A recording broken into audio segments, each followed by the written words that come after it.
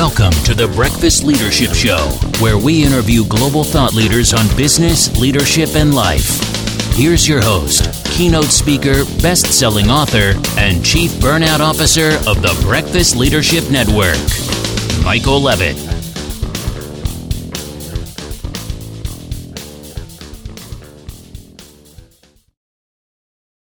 Welcome back. I've got Mickey Kennedy online. Mickey, how are you? Good. How are you? I am great. I've been looking forward to this conversation for a while now. You do some amazing work in the PR world and press releases, and with your organization, as we were talking about in the pre-show, I was shocked that it's over 20 years ago, or 20 years old, I should say. So share a little bit about you, the organization, then we'll dive right in. Okay, so I started e-releases it'll be 23 years in October, and around 25 years ago, I was in grad school and still working full time. I was working at a telecom startup, and we were doing broadcast faxing for our press releases. So I was programming a fax machine with 100 numbers, sending. It would take all day. The next day, I'd delete all those numbers and add 80 to 90 more because we had 180, 190 contacts. And because we were publishing telecom statistics, we started to get phone calls from journalists saying, could we email over a Word document or something so they could copy and paste the numbers because there's a lot of numbers there and they didn't want to transcribe from paper. And so light bulb went off. I mentioned it to my boss. I was like, we really should do press releases through email. And he said, that sounds like a good business. You should start it. So I spent about a year contacting journalists. And when I launched, I had a database of about 10,000 subscribing journalists. And that's pretty much what we've been doing ever since. Over the years, PR Newswire reached out to us and said, hey, you should also send your releases through us. They're the oldest and largest Newswire press releases. And my counter to them was, I'm charging my clients $200 to $400. You charge $1,000 to move a release nationally. And so we went back and forth, and we eventually came up with a custom national distribution that they offer all my clients. And our pricing is still very affordable, $200 to $400. So, my whole goal with the business has been to help small businesses and startups and authors, get an opportunity to get out there in the media and hopefully have that translate into something and turn into articles. It's amazing work, and I'm thrilled that you were able to negotiate a fair rate with them because they've been the go-to for a long time, and being able to utilize the best of both worlds, and their system, which of course is a lot more automated and new and current than it was probably when you first reached out to them. So it's great that that people that use your services get access to all that. So let's talk about a press release and why it makes sense for entrepreneurs, authors, like you said, and other people that want to get some information out there. Why is it important to utilize these services? I think it's all about leverage. If you do an ad online, a lot of times a successful ad campaign is you try, you test, you waste a couple $1,000, but eventually you find that if you put in $100 in ad spend, you might get $300, $400, $500 in revenue. And for a lot of small businesses, they just don't have that upfront capital to invest. And also they may not even have the capital to spend very much on advertising itself. But for a press release, you can spend just a few $100s and potentially, get a lot of media coverage. We did one release for initiative last year during the pandemic called the Dining Bond Initiative, and they sort of borrowed the war bonds concept, and it was something that would tie in with all your a lot of local restaurants all over the U.S. and help them because they're closed, and give them an opportunity to be able to sell gift certificates at 50% discount. And they got enormous pickup. I think it's the media was looking for something positive at the time. It seemed like a really good endeavor. They really did a good grassroots effort of crowdsourcing local restaurants nationwide and getting them in there. We stopped counting at 150 publications, but everybody, Wall Street Journal, Washington Post, New York Times, CNN, all the food trade publications and magazines picked them up. It really got an enormous amount of exposure, and they also got hundreds of thousands of customers going and supporting their local restaurants. Millions of dollars of revenue was created for these restaurants during a time where they greatly needed it, and that happened for just a few $100s. You could not have replicated that through paid advertising or anything along those lines. Yeah, for those that have spent money on Facebook ads and they went nowhere, I always tell people it's like you're better off going to the casino and not knowing what you're doing. You're going to probably have a better chance of getting some revenue back than from Facebook. I know some people have been able to monetize it, but I've talked to a lot of people and they all nod their heads. So I think more people have lost than have won. But that is just one great example of many that a simple. And I say simple, but there's an artwork, an art form to writing a good press release, and we'll get into that in a moment. But that initiative tied into a need that the community all had, because I think everyone, especially during the pandemic, has felt horrible that, one, they can't go to a restaurant because, we want to go. We want to sit and enjoy and all that stuff. But on the other side, it's like we know the livelihoods of those people have been dramatically impacted because they're not able to operate to the level that they've been able to. Maybe they can do some carry out, but that volume nowhere near matches what a normal weekly churn of customers coming in and dining at their establishment has done. And I know people personally that have lost their jobs. I know restaurants that I've gone to for years have closed for good. And seeing an initiative like this, just from an idea and saying, okay, we want to do something to help. And I love the war bonds type of thing. And for, many people in society, they may not understand what that was like, but look it up and look what that did and how that was able to help people along during a very difficult time like what we're going through right now. So let's dive into a press release and what makes a good press release and some things that people should try to avoid or should avoid when they're crafting one. Right. So press release is usually written in the third person. It's objective. It's kind of boring. They're not very exciting. Generally, if you have some elevated language or some flourish, you keep that in a quote where you quote a person in the press release. The headline's the most important because on the newswire, things get streamed by headline according to industry, and a journalist will click through if that headline seems interesting to them. For that reason, the opening sentence and opening paragraph is probably the next most important thing because its job is to pull you into the release and get you to read. You basically are going to be talking about the who, what, when, where, how, why of your announcement and support it usually 400 to 600 words on average. You may have a boilerplate at the end, which is just a paragraph that usually begins about company and then talks a little bit about them. That gets recycled and used throughout future releases. You can update it as you need, but it's just a really almost like an elevator pitch of what your business is and what it's about to give some context.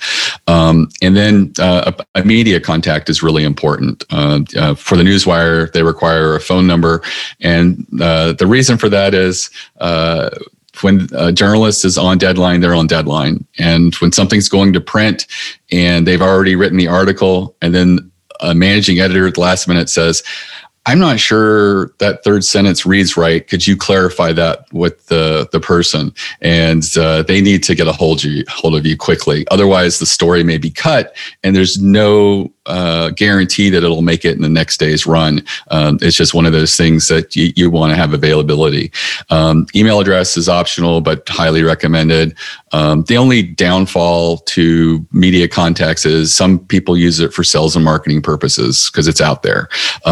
So just be aware of that. I don't see that happening more than, on average, two people might get 2 to 4 sales and marketing calls. That's just part of being public and getting your stuff out there.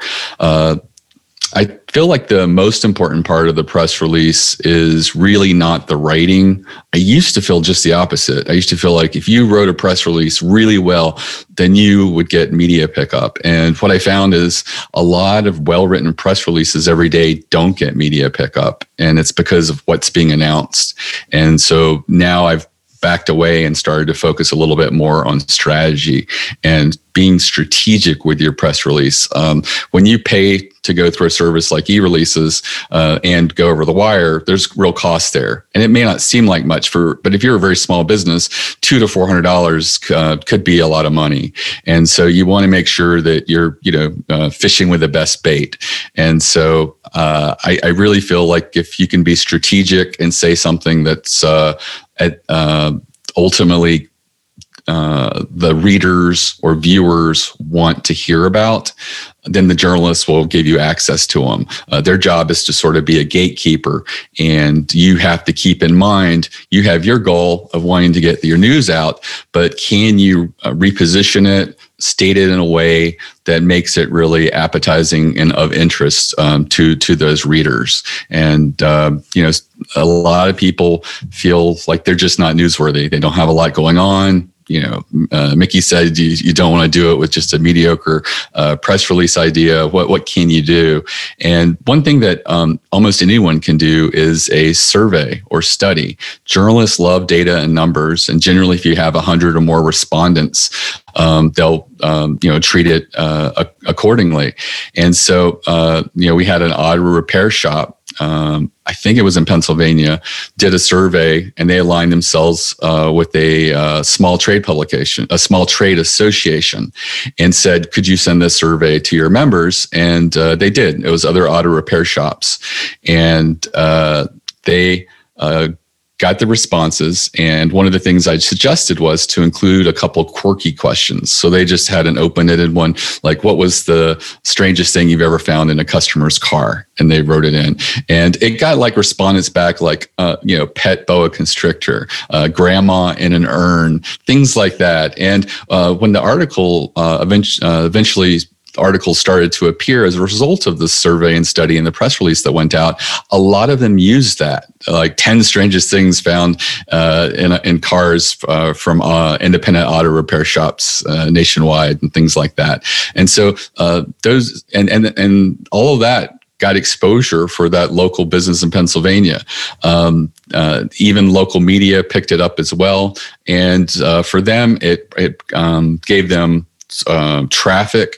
It also gave them better search engine rankings, because a lot of these news outlets have high authority, and they're linking to this company in Pennsylvania, and they weren't sure that it would impact locally for actual customers. But they said that a lot of people came in and said, "I saw online that study you did. That's crazy, man. That people find these little quirky things in here." And so that's something that anyone can do with a little bit of work. You can set up a survey in SurveyMonkey, or even use Google Forms for free and partner with a trade association, or if you have enough leads or your own customer base is large enough, you can send it out to them and not have to go through a trade association.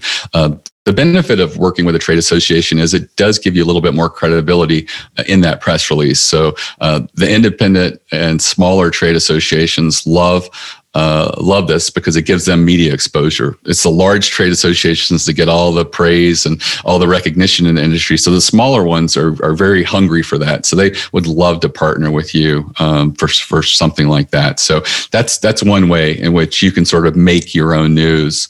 Another thing that you can do is research your industry for blind spots.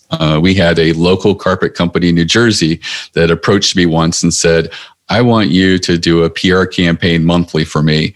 And so we took and did a series of releases. I did tell them initially I didn't think they were going to have much media pickup, because it's a local carpet company in New Jersey. All the stuff that we ask, what do you do that's unique? What makes you different? They really didn't have a lot of answers for that. And then we had just done month 5. I said, let's brainstorm here. Who's your enemy? And yeah, it was the big box home improvement stores. I was thinking it'd be another local carpet company, but it wasn't. And he talked just through this path of how they compete against them and how they have to compete against them and their strategies that they use. And I said, let's do a press release on that. I think that the trade publications would probably find that of interest. And he goes, no, they don't really report on marketing, but we could give it a try. So we did. And every floor trade publication picked it up, every single one. I didn't realize there were over 10 that were out there. And a lot of them gave us feedback saying this was like the most talked about article that we had published in quite some time. And we started to send more releases on marketing, and they just ate it up. And the thing that my client did, and I didn't tell them to do this, but it was brilliant, was they started going to showings to give people's quotes in their home and bringing this big brag book of clips. And so they had also got picked up in their local newspaper. And that seems to always happen. Once you get a little bit of critical mass and trade publications, the media just starts to come a little bit easier. And a state magazine picked them up as well. And so they put all that in this binder and they just share it with the customer and say, look, we've been recognized by, Floor Trades Today, Wood Floors Tomorrow, whatever these trade companies are. And they go through it and it's a huge credibility boost. And what they did was they started to convert 20% more customers. They started winning more bids and they started to charge a little bit more. They used to try to underprice what they thought Home Depot and Lowe's was going to charge. And they're a little bit higher. And one of the things they say is we're probably not going to come in with the lowest quote, but we're recognized in the industry and we use superior padding that's going to last and hold up over the years. And we know who's going to install your floors. Many of the people that work for us for decades and we pay benefits. And the people that Home Depot and Lowe's hires are just pickup contractors, and they can't tell you who's going to be there next week, more or less who's even going to be there tomorrow to put your floors in. So it worked really well for them, and that's how an offline company was able to use that to their benefit, despite the fact that the articles were never put in front of their customers until they did it themselves at the time that they were writing quotes. I love that story. And even though they were this local, independent, flooring place in New Jersey, when those trade magazines picked it up, that's read internationally or across the country anyway. So somebody, a little independent flooring shop in Biloxi or in Phoenix and they're all competing with the same big box. They could say, wow, these are some great tips that I can do. Any of those small businesses, get a 10 or 20% increase in business, that's life-changing. That means they can grow and expand. Maybe they can open up a second location. Maybe they can hire more contractors and hire people and pay benefits. I love that analogy too, because a lot of people, especially during this pandemic with lockdowns and things like that, with a lot of the smaller businesses not being able to stay open, where some big boxes were able to stay open a little bit, there seems to be a movement for people wanting to obviously shop local, but also, really help out, their fellow neighbors, because that's who these people are. Sure. They're our neighbors. So when you have that opportunity, and I love the fact that they also said, hey, we're not going to be able, or not choosing to, let me rephrase that, to, price ourselves lower than the big box companies, because we don't want to.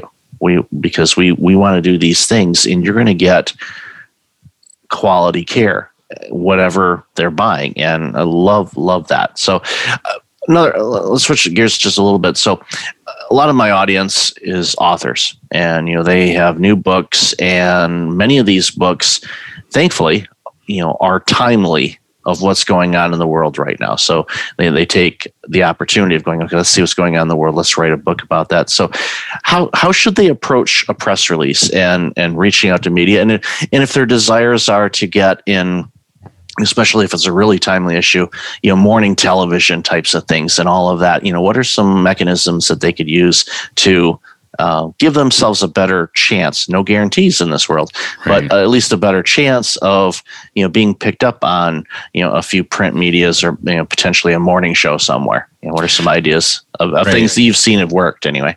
I think be prepared by providing topics that a producer or booker could easily see in a press release when you're announcing it. If you're an author, of course, you're announcing the book to the world, but also include some topics that you would be available to discuss that might be rooted in this book. So if this book is about survival and overcoming obstacles, you can actually just address by bullets, certain things that are questions you could answer or topics that you could basically expand upon, themes in the book and things like that. There's a power in bullets and simplifying things. And so many times people write in the paragraph format, but I would caution, the eye goes to bullets, numbered list, things like that. And so that's an area where I would have, introductory paragraph about the book. And I would lead off with introducing either a bulleted list or a numbered list of the topics that you're willing to discuss and talk about. Other things that we see works with authors is just a doggedness, trying different hooks and angles. It's always a different, trying to figure out that didn't work. Maybe if I built on this as the lead, I could try that. And it is a bit of hit and miss, but the pickup that you do get is amazing because it helps you. You can put it on your website, put it on your one pager that you send out. I had a author who said he had reached out to all his local media and they weren't interested in covering him. And he said, I'm doing a book reading in about a month and I can't even get them to put it in the newspaper calendar. And he goes, and they'll put anything there, but for some reason they just hate me. And so we did a press release and he got picked up in the front page entertainment section of USA Today. And included a image of the book as well. And I'm just like, that kind of exposure is phenomenal. And he circled back with me and I said, hey, scan that or link to it and send that to the guy at that newspaper and say, hey, want to reconsider including me in an article? And they did. And so, it builds on itself. And I told them to feel free to lead with that with other people, reach out to other media and publications. And the smaller ones will feel like, wow, this is someone who's been recognized in USA Today. A lot of the bigger companies it won't work with because you can't really say, hey, Wall Street Journal, New York Times covered me. You want to? It doesn't work that way. But it does help with the smaller papers, especially like daily papers, regional papers, things like that. A lot of times they don't know what good content is. And if you have stuff that's very digestible for them, they're more likely to use it. And also if you give them a nod that you've seen, this has been written about here, they might be apt to use it. Sometimes that works with your local media as well. So if you see a trend in your industry and you fit that trend, you might want to just reach out to local media and say, hey, I noticed a lot of people in my industry are talking about X, Y, and Z. If you'd like to discuss that with a local element, I would be available to talk about my business and how it sort of fits into that. And so, that's something I always say local media is best done by you rather than a service like eReleases, because there's usually less than 10 people in your local area, including radio and TV, that would write about you or report on you. And it's a matter of finding out who those writers are. And at radio and TV, it's usually producers or bookers, not the actual hosts that you want to contact. Just reach out to them and ask for their contact information. Most of them will give it to you. It's not like they're trying to hide it. They're in a public position, and it's very natural to reach out and talk to writers. You can also see if they have a presence on Twitter. A lot of journalists seem to navigate or are attracted to Twitter. So that might be an avenue for reaching out to them. And then just stay in contact with them on a regular basis, whether that's 4 to 6 times a year, more or less. Just as you have things that you come up with that might be good approaches, reach out to them and, just develop a thick skin, but be friendly. Try to establish a relationship if you can. If you have a tip, that doesn't help you because it's not about you, feel free to share it with them. They'll remember if you gave them a really good lead for a story, later down the line when you're asking, would they like to cover something that involves you? And that reciprocity can come into play at that time.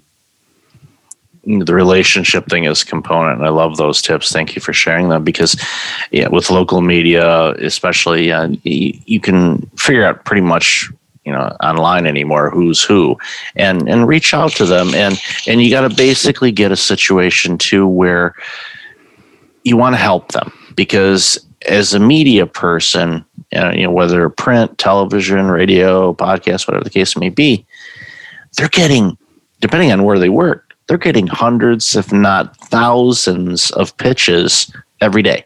So everyone complains about getting email. Well, imagine, open up your email and there's 1,000 messages showing up. Okay, how is yours going to jump out in that? If you're somebody that has developed a relationship, their eye is going to see your name and they're going to go, okay. They may even have an email filter. Who knows? I know some do, where they'll say, okay, if I ever get messages from these individuals, move it over into this folder. And that's where people will look first and say, okay, anybody, commenting past, submissions, submitting anything new or anything like that. And they look at it. That's why you see, in a lot of media channels, you see a lot of people being featured time and time again. Some of them is, paid arrangement, which is fine. But in many cases, it's just they submit good content. They get a good relationship with that media person, and it just works really well. And thank you also for, this is something that I do, not so much with the media. Well, that's a great tip. I'm definitely going to, do that. But if I see something that comes, either a request or information that I think might be beneficial to somebody that I know that has nothing to do with me, it's not in my purview, but I see it and I go, oh, you know what? That actually would help Dawn with one of the projects that I know she's working on. Hey, Dawn, I just saw this article about this. Hope it helps. And send it. They're like, wow, thank you for thinking of me. I'm like, well, I saw it. I'm like, hey, that could be beneficial. You start doing that, believe me, it comes back to you big time. And people come out and say, well, here's this. I'm like, oh my goodness, thank you so much for doing that. And it just when you do that, it just makes life so much easier for everybody involved, including the media. So Mickey, I love this conversation today. Where can people find out more about you and all this awesome work that you're doing? Okay, so my website is ereleases.com, and all my social media is on the lower right there. LinkedIn's a great way to reach me personally, but if you call the office or chat on the website, you'll speak to an editor. I have no salespeople. Everybody there is equipped to help you, walk you through the process, review a press release if you just want us to take a look at it and see what we think, give you some ideas. We're willing to do that for anyone. I do have a masterclass on press release strategy that I put together. It's completely free. It's less than an hour, but it basically talks about a lot of these high-level strategic things you can do, like the survey, statistics angle, the researching your industry for blind spots, things like that. And it's available at ereleases.com/plan, PLAN. Definitely have that information in the show notes. So Mickey, thank you so much for this amazing interview, as well as all the information you shared with the audience today. Thank you so much. You're very welcome. Thanks for listening to the Breakfast Leadership Show, part of the Breakfast Leadership Network. Visit breakfastleadership.com for tips on empowering your business and your life.